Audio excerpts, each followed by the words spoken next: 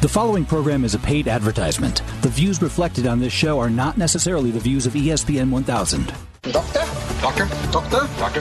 Doctor? Doctor? Doctor? You're listening to Sports Medicine Weekly with Steve Cashel and Dr. Brian Cole on ESPN 1000. And good morning, everyone. Welcome to another edition of Sports Medicine Weekly. My name is Steve Cashel. In a couple of minutes, I'll be joined by my co-host, Dr. Brian Cole, head team physician for the Chicago Bulls and a team physician with the Chicago White Sox.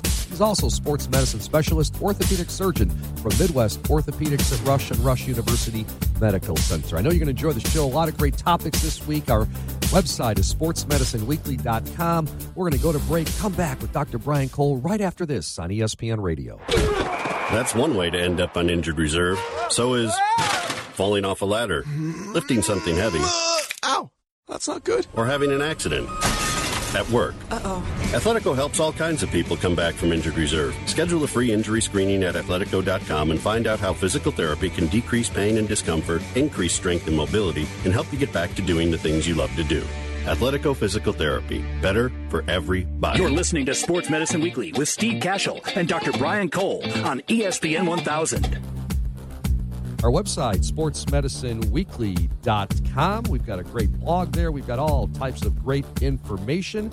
And as a reminder, reach out to us on Facebook and follow us on Twitter at SMW Home. Steve Cashel, Dr. Brian Cole, on this Saturday morning, talking about all kinds of things related to sports medicine. And Dr. Cole, how much are we into weight loss since we started this show? You've always been into it, right? I'm trying to learn. I will tell you that I've evolved, and I don't even necessarily think about it as weight loss, although sometimes that is the goal. Keeping fit. But I would say it's keeping fit, and if you're fit, then it's maybe less about weight loss than it is about the balance of sort of lean body mass and kind of turn your body into a furnace. But the reality is that I have patients not infrequently who are suffering from pain. Typically it's load-related pain. Like if you look at how people function, they come in, let's say they have arthritis of their knees, right? They don't have pain when they're sitting doing nothing. They have a little more pain when they get up and walk. They get more pain when they go up and down stairs, they carry their kids or their dog and increase load. Same thing, every pound they carry above their knees is magnified about 5 to 7 times. So I tell patients that, and it's not you can have that conversation, but you got to do it in a way that is sort of factual, and they often appreciate it and don't take it personally. The real challenge is, though, once you recognize is what do you do to actually get to the next level? I can tell you I'm not equipped as much as I think I know. I'm certainly not equipped to make it happen in the office. You got to help them register the problem and then give them a solution. All right, let's bring on Steve Malk. He's with us. He is the Vice President of Weight Loss Operations for Revolution Physical Therapy and Weight Loss out of Chicago. And thanks so much for joining us in studio on this Saturday morning, Steve.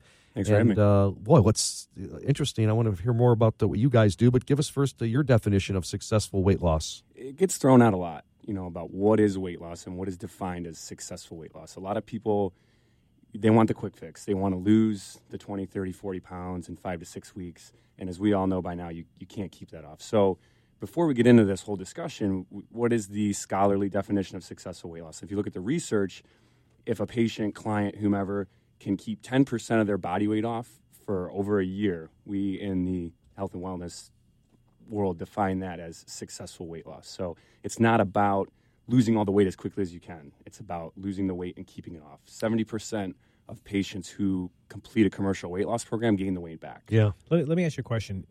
Like the patients I deal with do often need weight loss, but then I've often thought of it as, is it always weight loss, or what I was alluding to before, is it sometimes just sort of redistribution? Like Absolutely. In other words, you can, how do I say it? Like, we have this term, sort of the skinny fat person, right? Yep. They may still have visceral body fat, but not look like fat or overweight or whatever their goals are, right? I mean, that is a thing, a skinny fat person, that says, Steve. Absolutely. I may not sound politically correct, but that's Yeah, a thing. okay. And I can see it. And what that means is that, people tend to have visceral fat. It's distributed in a way that actually puts them at high risk for cardiovascular disease, and yet they are, quote, skinny. So how often is it losing weight versus not only losing weight but rather changing proportion of sort of the bad stuff, which is either body fat or visceral fat, and then gaining lean body mass on top of it, which is really important. You hit it right in the head. You have to be looking at losing the right weight, losing fat mass and gaining lean mass, because lean mass supports joints and it burns fat at rest. So obviously, like you said, losing that 1 pound, every pound you lose 5 to 7 pounds on the joints is important, but in the physiological bigger picture, it's really about cardiovascular fitness and having that good lean mass. The reason that we still do put a higher focus on the actual pound number is more practical. I always say it's 50% physiological and it's 50% practical. If a patient is doing the program, over my experience in 4 years, we could tell them that so we're blue in the face. Hey, it's not about the pounds. Right. And they'll get it, but in their mind, if they're not seeing the pounds come off, they're not going to want to keep doing it. So we try and really maintain the proper balance of helping them understand that point you made exactly, but also helping feed into what they want to see, which is the scale go down, which keeps them motivated to keep doing it. Yeah, I mean, truth be told, one of the things, like just from a practical point of view, I've been able to get you a number of patients at Revolution who are just simply, they have excess BMI. So BMI is weight over height. Right. And that is a reflection of body weight. So obviously you could take the same person, they start to lose weight. So the reason they actually get insurance coverage for it is because they meet a certain BMI. Right. So the programs that, I was really excited to have you on the show because I will tell you I've had very good success with a number of patients who have really had no programming. Most of them don't even own a scale. Right? But once you explain to them the benefits and that could keep them out of the operating room, or if they need surgery, they are much more likely to have a good outcome. And then they're in. And then you say, you know what, just hand me over and let me get taken care of. So just give me a thumbnail of what they're going, because I rarely have the chance to talk to them, but I will tell you that, kudos to you guys, because we've had a number of patients who it has changed their lives. And it's taken about 6 weeks. And I don't know if it's sustained. That's always the challenge. But the ones that we've had the opportunity to get over there, and including, frankly, my own kids started early on there for strength and conditioning and got great results and really set this path for them going forward. And they're still good. But so what do you guys do? What does that 6 weeks look like? It's really laying the foundation for long-term sustainable habits. It's a multidisciplinary approach. Every clinician has a master's level degree. It's an exercise physiologist, a physical therapist, a registered dietitian, and then what we call a motivation manager, who is either a licensed clinical social worker or a clinical psychologist. And the biggest thing that we do is really just take those professionals and put them under one roof and have them communicate and have them work together. These are all services that patients use for weight loss, but they use them separately. Right, they have a trainer. Multidisciplinary approach. Right, they have their trainer. And we put them all under one roof and really focus on getting them those initial results to get them bought in, and then making sure the program is feasible long-term. And we do that using very comprehensive testing, metabolic heart for their resting metabolic rate, their submax anaerobic threshold. We train using heart rate zones. So it's very scientific but also practical approach. Our guest, Stephen Malk from Revolution Fitness and Weight Loss, talking about sustaining weight loss. I'm Steve Cashel with Dr. Brian Cole. It is Sports Medicine Weekly. You might have answered this already, Steve, but I was going to ask you what's more important, being fit or not having fat? Sure. It's a big question because you have people who start a workout program and they step on the scale and they don't see the pounds go down that they want. And the research has now shown that independent of all the risk factors, cardiovascular fitness is most important for long-term decreasing your risk of cardiovascular metabolic disease, independent of all the risk factors. So that's the risk factor. What about for weight loss? What's more, so that comes up a lot. Right. You got guys who are touting cardio-free workouts to get the same thing. Right. So that, I agree with you. That is, the data supports that. Is that the same MO for people coming in for weight loss? Well, the trick is, so it's looking at their METs. So what VO2 max or METs can they achieve is their most important indicator of long-term health and wellness. The caveat is how many overweight people are going to have a high cardiorespiratory fitness? Because if they're carrying excess weight, they're either going to get injured or they're going to stop exercising. Right. So, when someone is overweight, the research says that the cardiovascular fitness is most important. But now I just read some research actually last week that Dr. Greg Wallin forwarded me that even just nutrition, weight loss from nutrition, and actually decreasing the size of your adipose tissue and the ability to improve your fat uptake, your oxygen uptake, because there's less fat. So that research supports that the weight loss itself, independent of exercise. Yeah, there's actually some fascinating research that even shows in osteoarthritis that independent of load, body fat content is super inflammatory and leads to symptoms related to arthritis. So there's it's not just the obvious, which is I'm heavy. Right. It's that there are huge physiologic concerns, not the least of which is cardiovascular disease. So I think what we're learning is that nutrition is a huge part of it, an enormous part, that weight doesn't tell the whole story. But I agree with you. I think patients who haven't done much need something tangible. Giving them a number, letting them float that number down is a reasonable thing to do. And the right things are happening, maybe for reasons that they don't understand, but the right things are happening. And then getting them in some regular program that's sustainable, that's not overwhelming, that they don't get sick of. So I guess, do you have a sense now, just in sort of finishing this up, of how good you're doing in these people sustaining these programs after they leave your care? So UIC is published in Physiotherapy Theory and Practice, October 2017 version. We're going to have our outcomes published. It's Awesome. an accepted manuscript. Our average weight loss is 12 pounds over 8 weeks. We have not published our follow-up data yet, which is what you're referring to. Yeah. But the raw data shows that patients keep up about 12% of their weight over a year after a year follow-up. That's great. Fantastic. That's retrospective Yeah. data from 2014, 15, and 16. That's terrific. Your website? Revolution PTWL. We're also on Facebook at Revolution Physical Therapy and Weight Loss. RevolutionPTWL.com. Steve Malk, the Vice President of Weight Loss Operations for Sustaining Weight Loss. Good stuff. If you've got questions for Steve Malk regarding sustaining weight loss, you can find us on Facebook and message us on Facebook at Sports Medicine Weekly, and we'll take your questions. We'll give them to Steve. Right, Doc? That's what we're going to do. All right, we're going to take a break, so let's take a break right now. Back with more sports medicine talk after these messages. On ESPN Radio. Feeling tired, sluggish, and overweight? If you're looking to lose weight and gain energy, join us in Karen Malkin's 14-day transformation cleanse. You're going to absolutely love this Whole Foods cleanse. You'll feel great, lose weight, build lean muscle, improve sleep, boost metabolism, and enhance athletic performance. This VIP done-for-you cleanse comes with a 14-day transformation wellness bag containing MCT Lean Vegan Protein Blend, fat-burning MCT Lean MCT Oil, snacks, superfoods, recipes, guidelines, videos, and other surprises. You will absolutely love this program. Sign up at 14daytransformation.com. That's the numbers 14daytransformation.com, or visit Karen's website at KarenMalkin.com. That's KarenMalkin.com. Returning patients who suffer from cartilage defects to an active lifestyle is the goal. Prochondrix, the latest solution from Allosource, is an innovative, cost-effective fresh cartilage allograft designed to restore cartilage and restore life. To learn more about Prochondrix or allografts, visit prochondrix.org. That's PROCHONDRIX.org. You're listening to Sports Medicine Weekly on ESPN 1000. Back on Sports Medicine Weekly on this Saturday morning, our coordinating producer, Teresa Ann Seeger. We're with Felix Reyes running the board today. I'm Steve Cashel, Dr. Brian Cole. And Dr. Cole, let's talk a little bit about, in sports, how old is too old? All right? Isn't it funny that we're seeing, Tom Brady at age 39 continue to win Super Bowls? Florida Panthers right winger Jaromir Jagr turning 45. Isn't it really something? And what are you seeing in your office? And tell us about how the body breaks down and what you need to do when you get older. I'm feeling it at my age. Well, I will tell you that I frequently see individuals who you would never expect to be as fit as they are come into my office with new injuries that just blow me away. I had a guy last week who is 57, and so I walked in the office, and he's probably a listener, so hopefully he'll appreciate this. And my physician assistant presented, he says, look, he was lifting, he felt some forearm discomfort, and he's also a fitness model.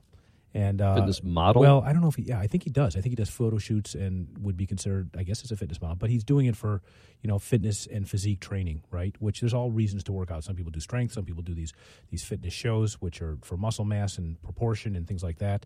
And others do it for this sort of modeling and physique type thing, But the important thing that I see is that the guys who come in who are the most fit, like this guy had, he told me he had a 2% body fat.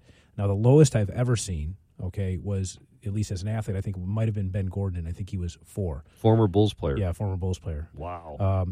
I'm sure there's guys who might be lower, but I don't know how you get to 2. And how do you get to 2 at 57 years of age? It's amazing, huh? So, we had a long talk. It was interesting. Thankfully, his injury was a minor thing. So we spent the next 45 minutes talking about diet and exercise. And because I'm really fascinated by the concept of how, as an adult, you can actually get reconditioned. You and I have talked about that. We haven't had this topic in a long time, but you're asking a great question. Can we bring this guy on the show, by the way? Yeah, I would love to have him. Yeah. I'd love to find out what he does. Well, he would probably love to do it. He's a great educator. I actually talked to him last night because afterwards we exchanged numbers, and he texted me. He says, "Look, let's talk about diet. What your nutrition is," because we both said, look, 85% of it is diet. You don't exercise to eat, you eat to exercise, and that's a really important concept, right?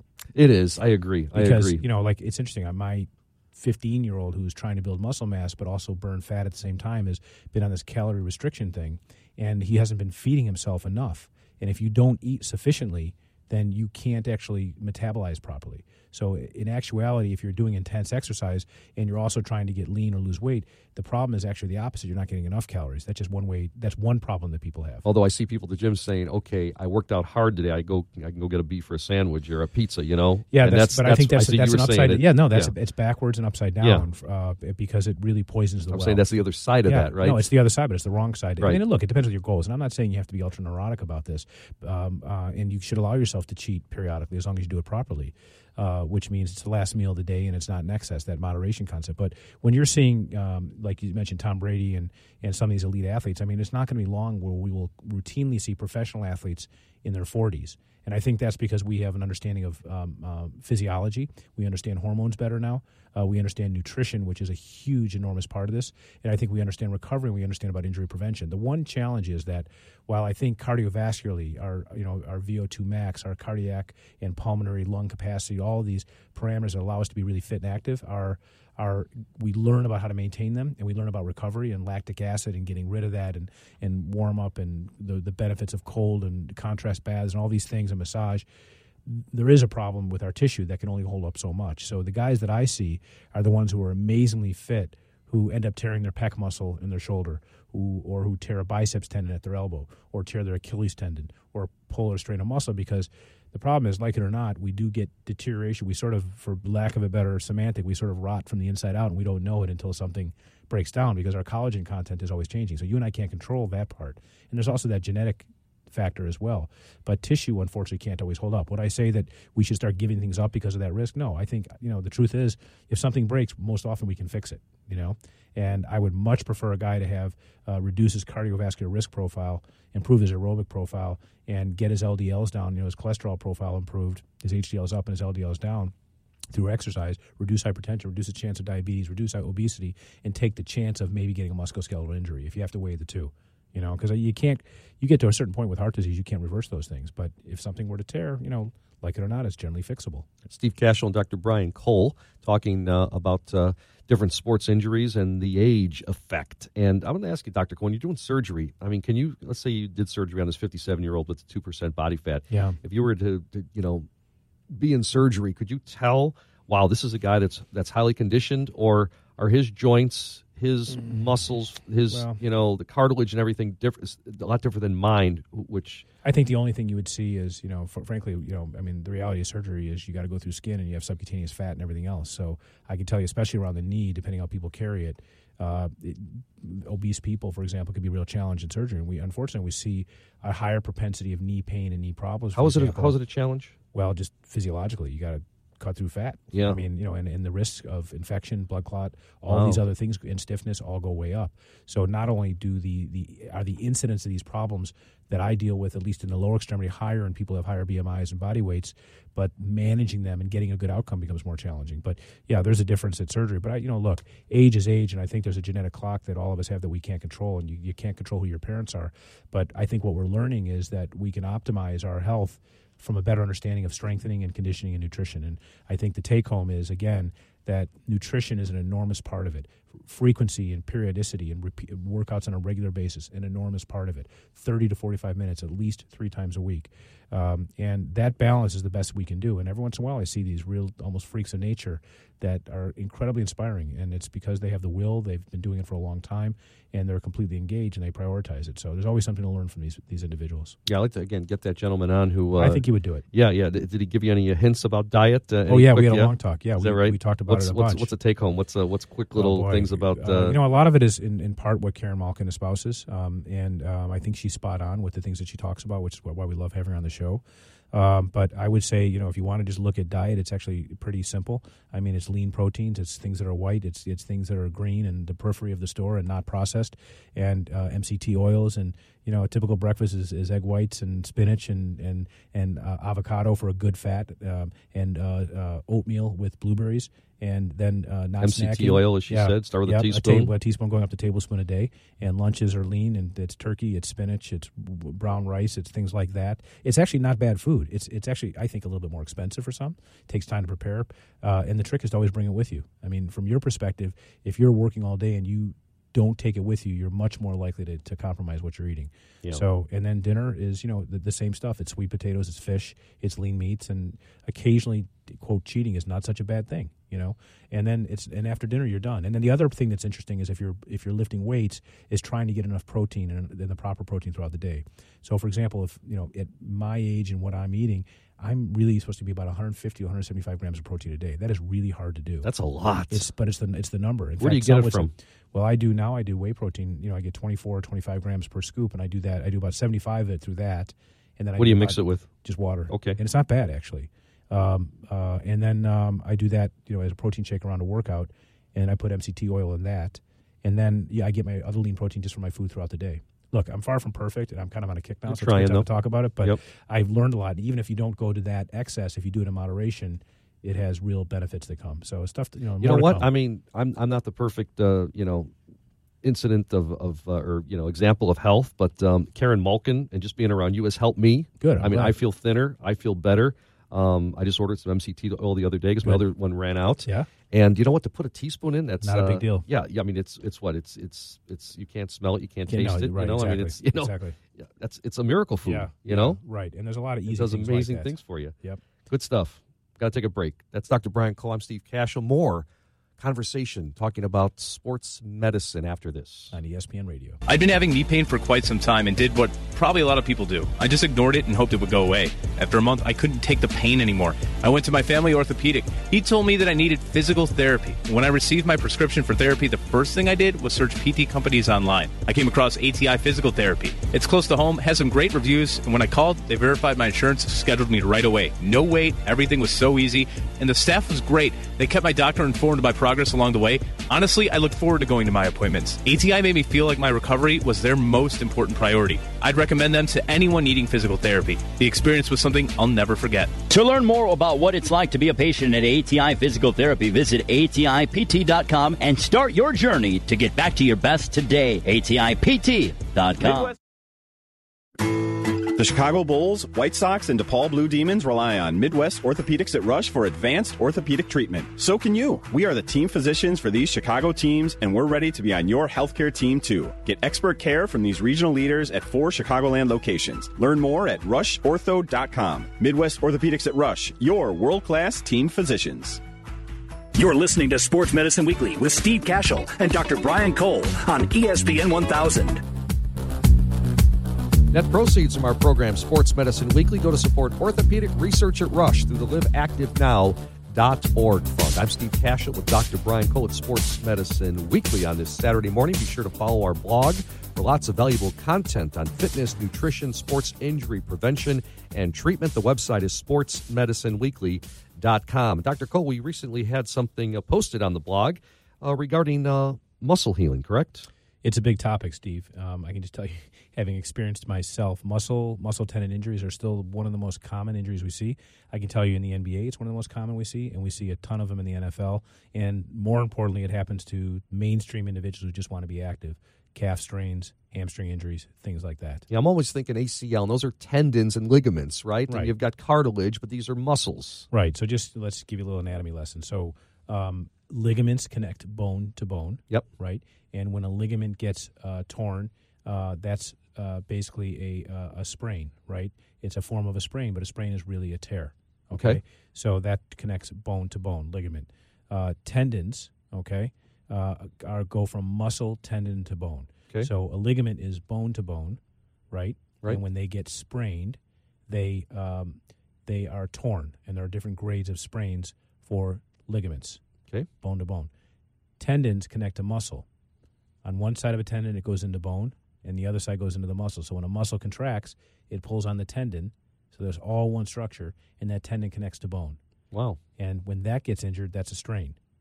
Not a sprain, but a strain. You don't need to know all that, but it's important to sort of basically understand it. So the most common place for a muscle injury is not in the belly of the muscle, but it's right where there's a transition between the muscle and the tendon. We call that the muscle-tendon junction. That makes sense. Yeah. So it you really see, does. like if you have calf injuries, it's tennis players' calf. You see it all the time, and guys like us who are out, they're playing on a Sunday afternoon, they stop short, they push off very forcefully. Next thing you know, they get this boom in their calf, and it swells up, and it's very painful, and you're out 6 to 8 weeks. Or the bicep muscle. So the biceps muscle thing actually is rarely muscle tendon. That one is a different one. the tendon is small relative to the bulk of the muscle, so that one pulls directly off the bone at the elbow. So that's a different type of injury.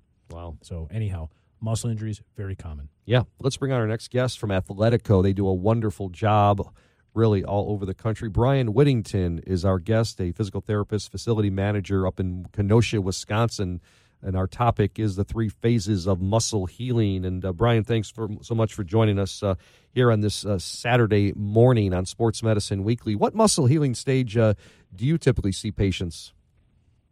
Well, there's 3 stages of muscle healing. You've got sort of the destruction phase, you have an initial repair phase of a muscle, and then you've got a third phase, which is sort of a maturation of the healing muscle. And so typically we see our patients more in that second phase, so more in that repair phase of the muscle healing. And this is typically because we're able to start to do some exercise with the patient. We're able to do some range of motion, some stretching, starting with some beginner level strengthening. But while we see them in that second phase, we would always like to see a patient, if possible, in the first stage. So when they initially start to injure that muscle, and that's mainly because it allows us just to educate the patient. Even if we're not doing a lot of physical activity, we're able to educate the patient on what's normal, what's not normal, what to expect, and their recovery. And I think that can really lay a good foundation for the patient's subsequent healing.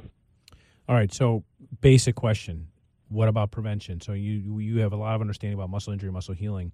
If you had to give, our core audience, we have a broad range, but let's just say the guys who are getting these types of injuries are in that 40 to 60-year age range, and those are the ones that we're seeing calf, hamstring, sometimes quadriceps, things like that. What's the greatest way to prevent these from happening in your eyes?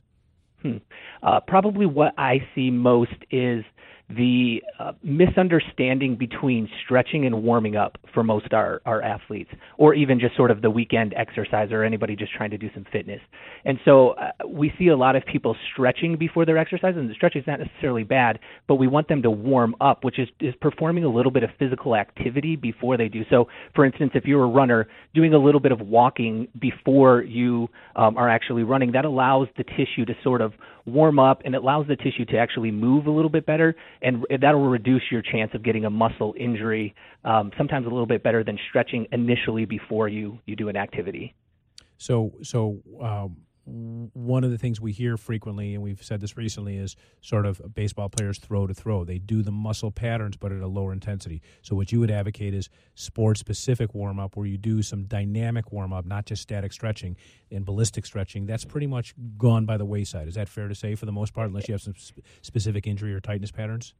Yeah, absolutely. And so we're doing with a lot of our athletes, you can get 5 to 7 minutes of a dynamic warm-up. That's going to be much better than standing around and doing some static stretching. Okay, so let's say you have muscle injury and now you need treatment. Give me the top 3 things as a physical therapist that you do. For our muscle injuries, well, we're going to, there's a couple of things that we can do for the muscle injuries. One of them, especially when you're starting to get towards the end phase of that muscle healing, we can do some specialized techniques such as things called Graston and A-Stim. These are instrument-assisted soft tissue techniques that help regenerate the muscle tissue and help decrease the scar tissue. And so the important part with that is when a muscle is healing, you get the muscle, the tissue to sort of, it's placed in a random orientation. So I sort of think of this as the tissue is sort of like a ball of yarn. It's sort of all twisted up, and it should be in straight parallel lines. And so some of these instrument-assistive techniques we can do can help that muscle regenerate in a more normal, natural way, and that can help reduce some of the restriction that you get in the muscle healing. Some other things that we do for the patients early on is we help with reintroducing some normal muscle movement patterns. So after an injury, a patient sometimes can lose or sort of their muscle forgets how to fire in the correct pattern. So some of the things we're doing is not just strengthening and stretching, but trying to facilitate proper movement back to a patient after a muscle injury.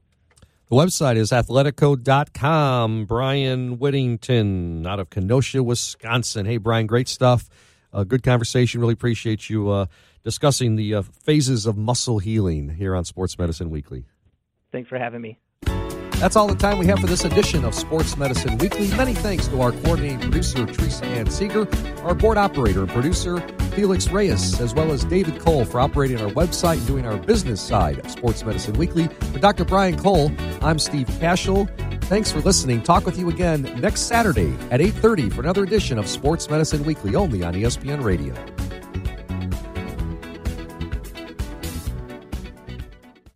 The preceding program was a paid advertisement. The views reflected are not necessarily the views of ESPN 1000.